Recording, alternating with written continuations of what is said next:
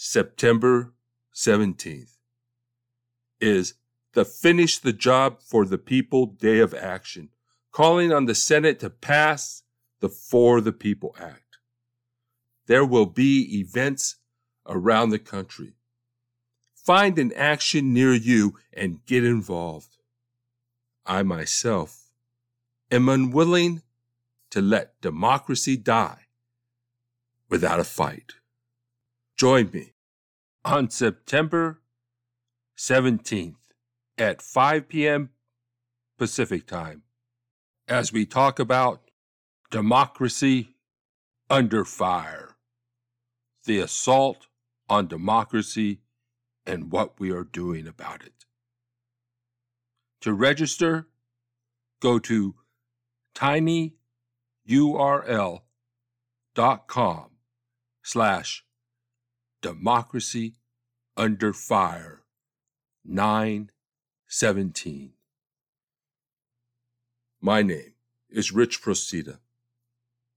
I'm the founder of the Truth and Democracy Coalition and the host of Democracy Under Fire, a new YouTube show and podcast covering the threat to democracy and what we are doing about it. I'm also the producer of Bible Study for Progressives. I hope you enjoy this episode on the parable of the sower.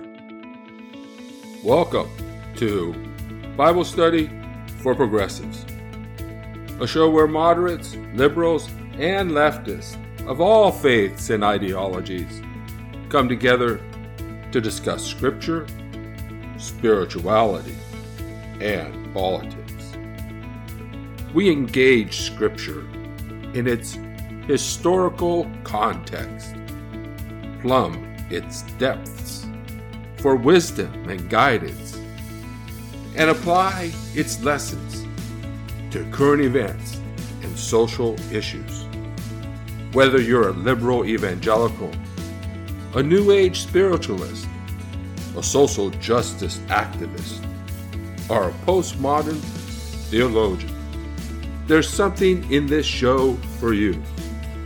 Come, be energized in spirit and mind to understand the Word and what it means to be a spiritual person in today's world. Welcome to Bible Study, Parody, and Subversion in Matthew's Gospel.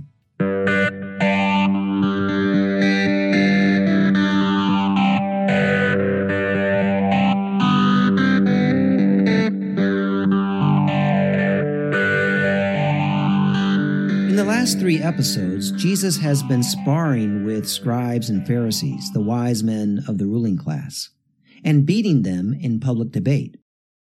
They essentially call him a terrorist for liberating someone from deep spiritual imperial oppression, but he turns the tables on them, pointing out their complicity with the empire and describing himself not as a terrorist, but as a thief who will plunder their house to rescue those held hostage there. In this episode, he begins to speak in riddles or parables, the meaning of which will be concealed from the wise men of the ruling class and given only to his chosen ones, those who can be trusted with the secrets of the new society. My name is Bert Newton, and this is episode 32 of Bible Study, Parody and Subversion in Matthew's Gospel.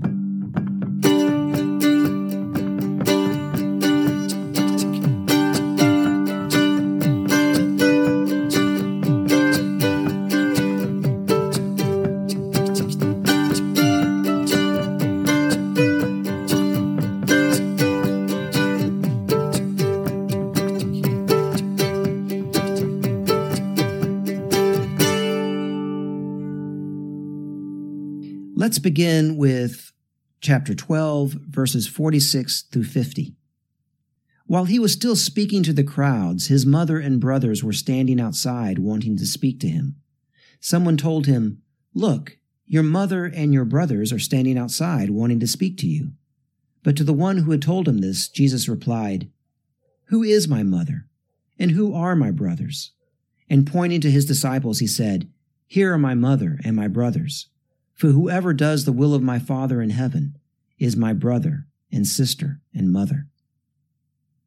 Again, this gospel makes the point that in the new society, one's status and allegiances are not determined by one's birth family. In the ancient Mediterranean world, one's family, one's household, one's tribe and nation defined a person. These were the entities that demanded allegiance. Jesus here repudiates these allegiances in favor of the new society, which will include people regardless of what family or tribe or nation they come from. Birth does not determine belonging in the new society. Rather, our brothers and sisters are those who follow the teachings of the new society, who put into practice the will of the one Father in heaven, putting aside their allegiance to the household fathers of the old society. The parables that he is about to tell are based on this idea of a new household, a different kind of nation or kingdom, one not born of man, not born of the old household fathers, but born of God. Let's continue with chapter 13, verses 1 to 3a, 1 to 3, just the beginning of verse 3. That same day, Jesus went out of the house and sat beside the sea. Such great crowds gathered around him that he got into a boat and sat there, while the whole crowd stood on the beach, and he told them many things in parables. After redefining who his family is, he comes out of the house and sits on a boat on the sea. I've talked a lot about the image of house in the last 2 episodes. The image of the sea symbolizes the empire. In previous episodes, I have shown how the sea is the place where empires come from, both literally and literarily. And at the end of chapter 8, we saw how Jesus tamed the wild imperial sea. He now sits on it to teach. The imagery is powerful. On another level, this is a worker setting. He is talking to peasant farmers and fisher people, and he starts telling them stories about farming and fishing.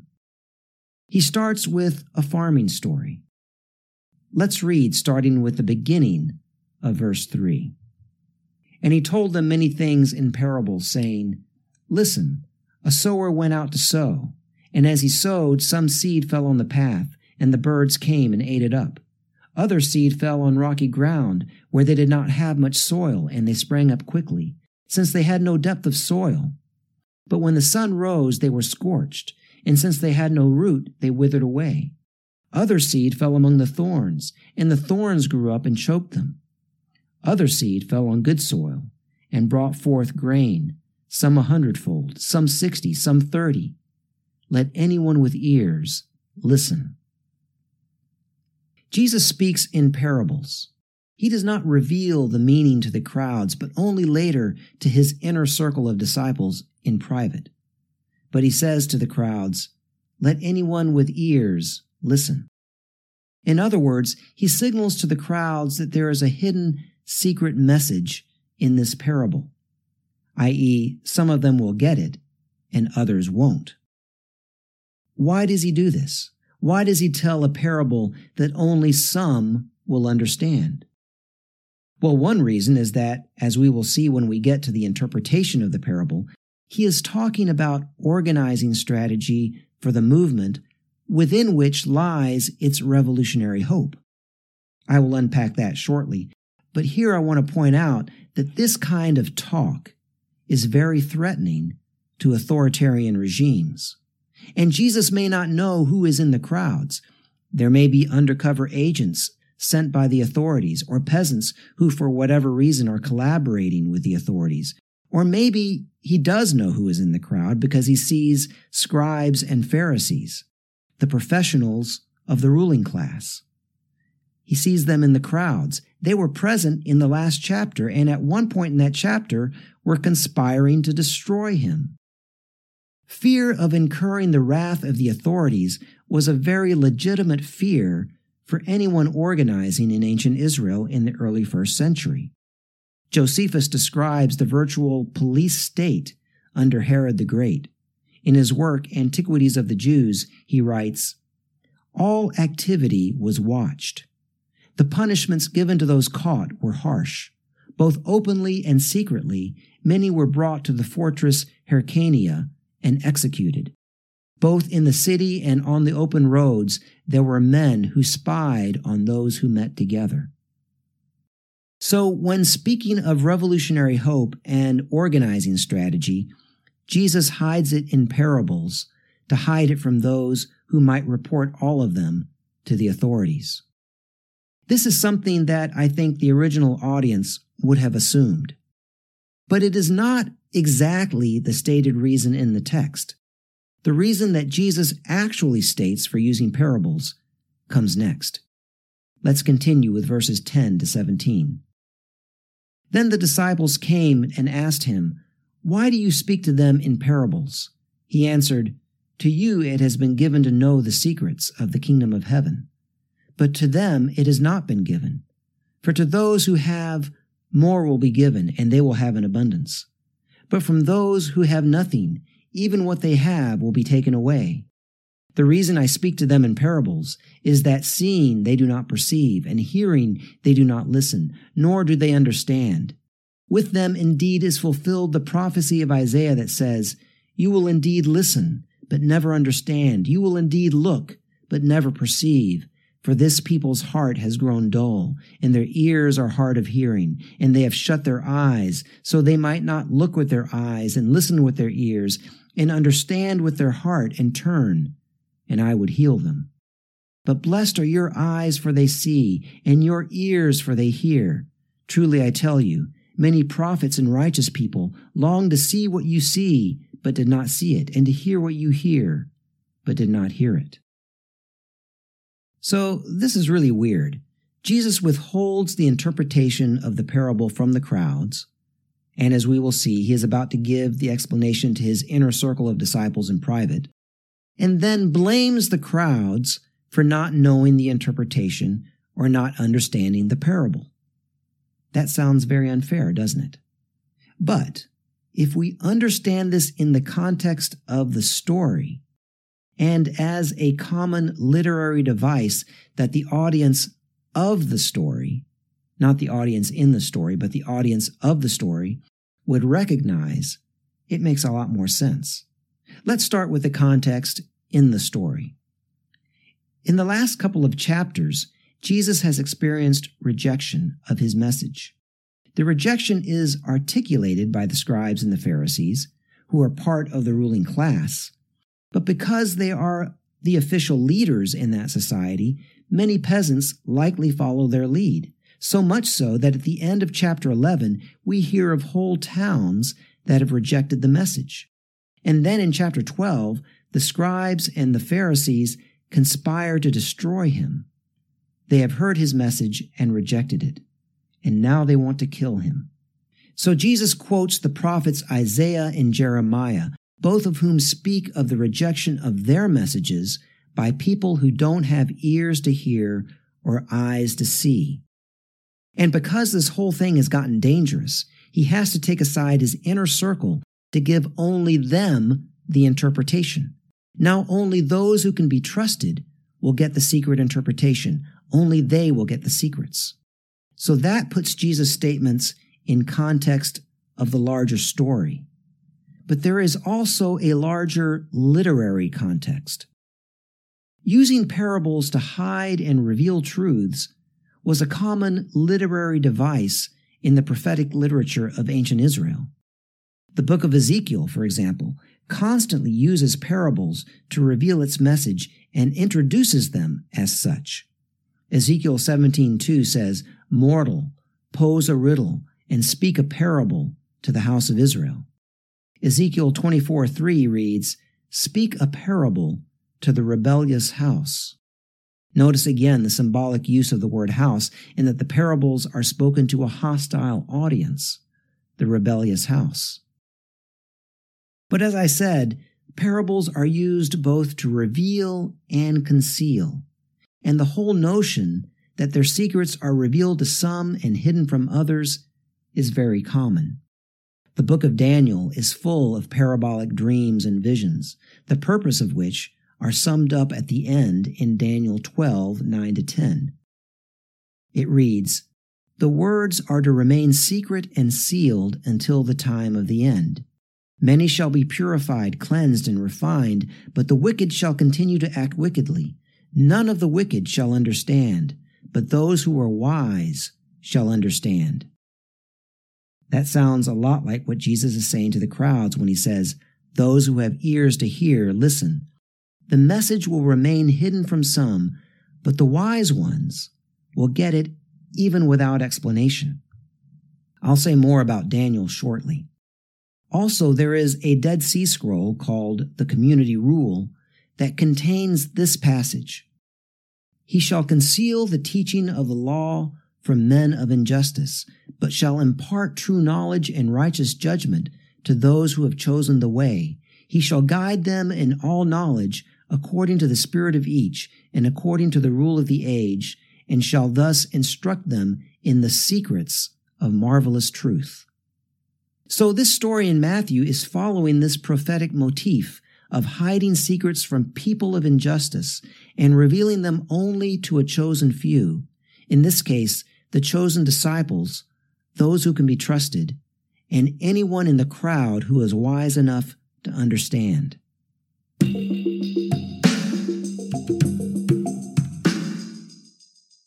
Also, the revealing of secrets signals the fall of oppressive political powers.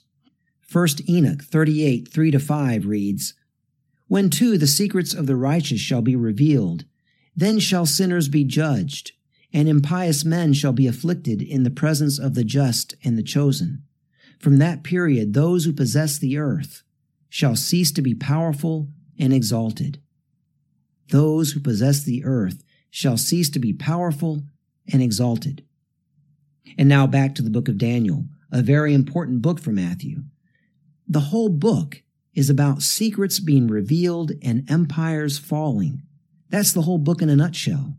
It tells about the revealing of dreams and spins parables about the downfall of empires. And Daniel is a very important book for Matthew. That's where Jesus' favorite phrase for himself, Son of Man, comes from.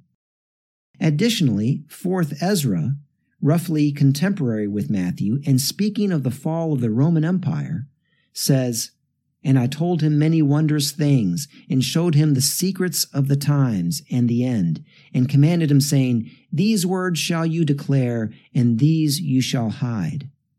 That's 4th Ezra 14, 5-6. From this we can conclude several things.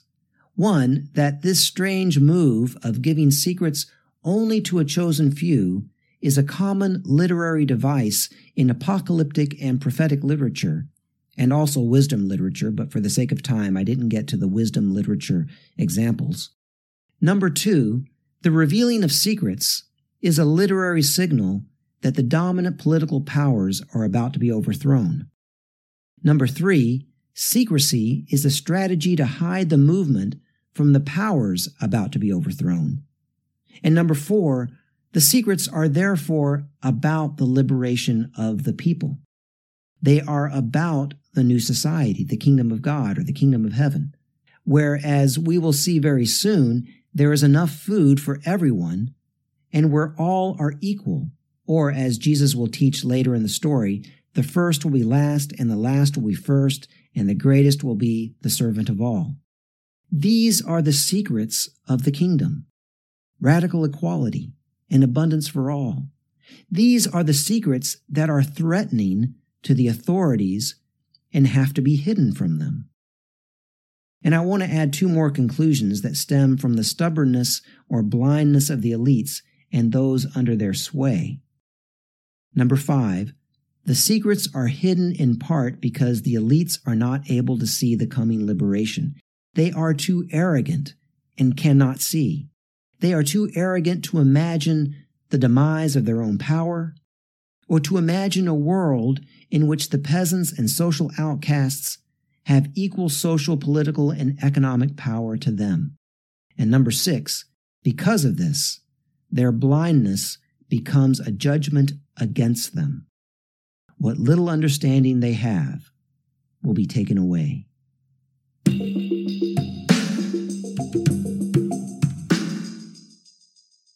Then Jesus gives the explanation of the parable of the sower in verses 18 to 23. Hear then the parable of the sower. When anyone hears the word of the kingdom and does not understand it, the evil one comes and snatches away what is sown in the heart. This is what is sown on the path.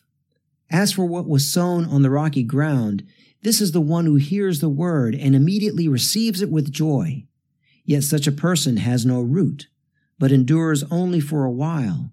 And when trouble or persecution arises on account of the word, that person immediately falls away. As for what was sown among the thorns, this is the one who hears the word, but the cares of the world and the lure of wealth choke the word, and it yields nothing. But as for what was sown on good soil, this is the one who hears the word and understands it, who indeed bears fruit and yields, in one case, 100-fold, in another case 60, and in another 30.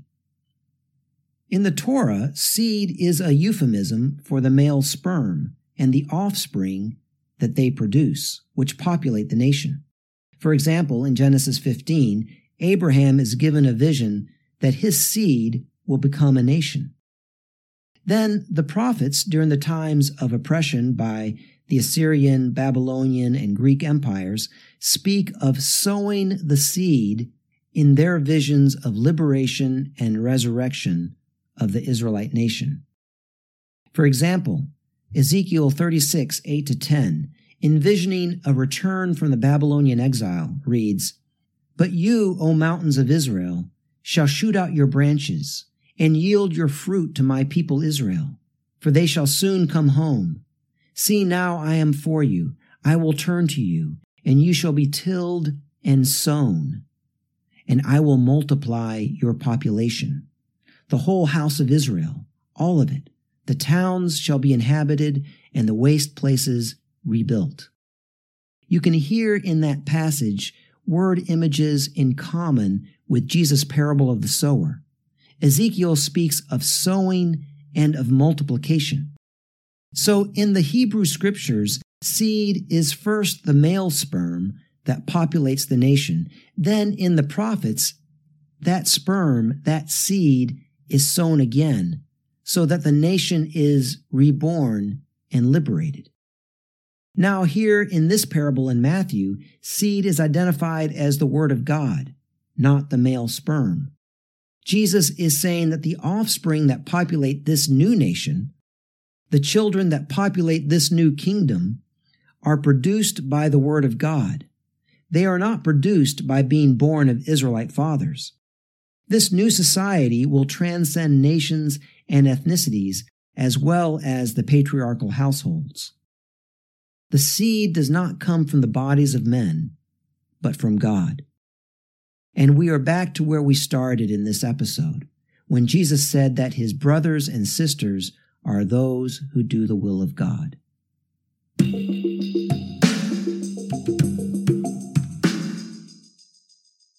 Also, this new kind of seed is not just contrasted with sperm, but with a sword. In antiquity, kingdoms expanded both by the seed of the fathers and by military conquest. That is also part of Israel's history, and definitely part of Rome's. The parable of the sower shows the kingdom being spread through this new seed, the word of God, which is the message of the new society. The kingdom of God, the new society, spreads through words, not through the sword. It spreads non-violently among the kingdoms of the world. When it is sown, some of it does not stick, but it does take root in others and produces a harvest that brings liberation and an end to empire. I'll come right back to that in a minute. But first I want to say that any organizer can attest to the truth of this parable. We make speeches. We have one-on-one meetings. We post on social media. The message takes root in some, but then dies for various reasons. But it does root deeply in others. And so we have hope for a harvest. Now, the harvest imagery in the parable is agrarian imagery that the peasant audience would have understood vividly. The harvest that Jesus describes is not typical of a real-world harvest. A typical yield would have been about 5-fold. But in this parable, the lowest yield is 30-fold and goes up to 100-fold. So it is not a typical harvest in the world that they know. But this harvest imagery is typical of word images from the prophets and apocalyptic writers when speaking of the days of liberation, the dawning of a new society of justice and abundance for all. For example, 2nd Baruch, a Jewish apocalyptic work roughly contemporary with Matthew, envisions the messianic days of liberation from the Roman Empire and the establishment of a new society.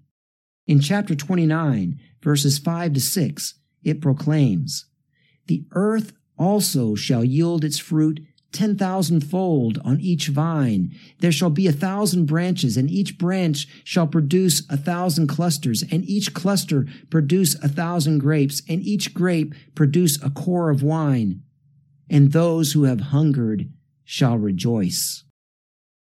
And those who have hungered shall rejoice. The parable of the sower tells the secret that a new society, the kingdom of God, will spread secretly, non-violently, by word of mouth among the kingdoms of this world. The new society will rise up in the shell of the old to displace it and provide justice and abundance for all. Those who are hungry shall hunger no more. That is what this parable is about. That is the secret hidden from the authorities, but given to the trusted peasant disciple organizers. The rest of the chapter will elaborate this theme. But for now, my name is Bert Newton. The music for this podcast series is provided by Bob Nolte and David Martin. If you like what you're hearing and want to support us, you can rate us on Apple Podcast, Stitcher, or any other platform that allows you to do that. You can also leave a review, or you can donate through PayPal to subversivewisdom@gmail.com. That's subversivewisdom@gmail.com. You can also send questions to subversivewisdom@gmail.com, and I will answer them. This has been Bible Study for Progressives. If you enjoyed the program, please subscribe to our podcast, or put us in your favorites and write a 5-star review. Tell your friends about us and share us on social media. Follow us on Facebook and click the donate button at modernlectionaries.blogspot.com. Your support will help us reach more people, produce more and better shows, and cover the cost of production. Feel free to send me a note or comment on the show. I would love to hear from you. Until next time, this is Rich Procida. Thank you for listening.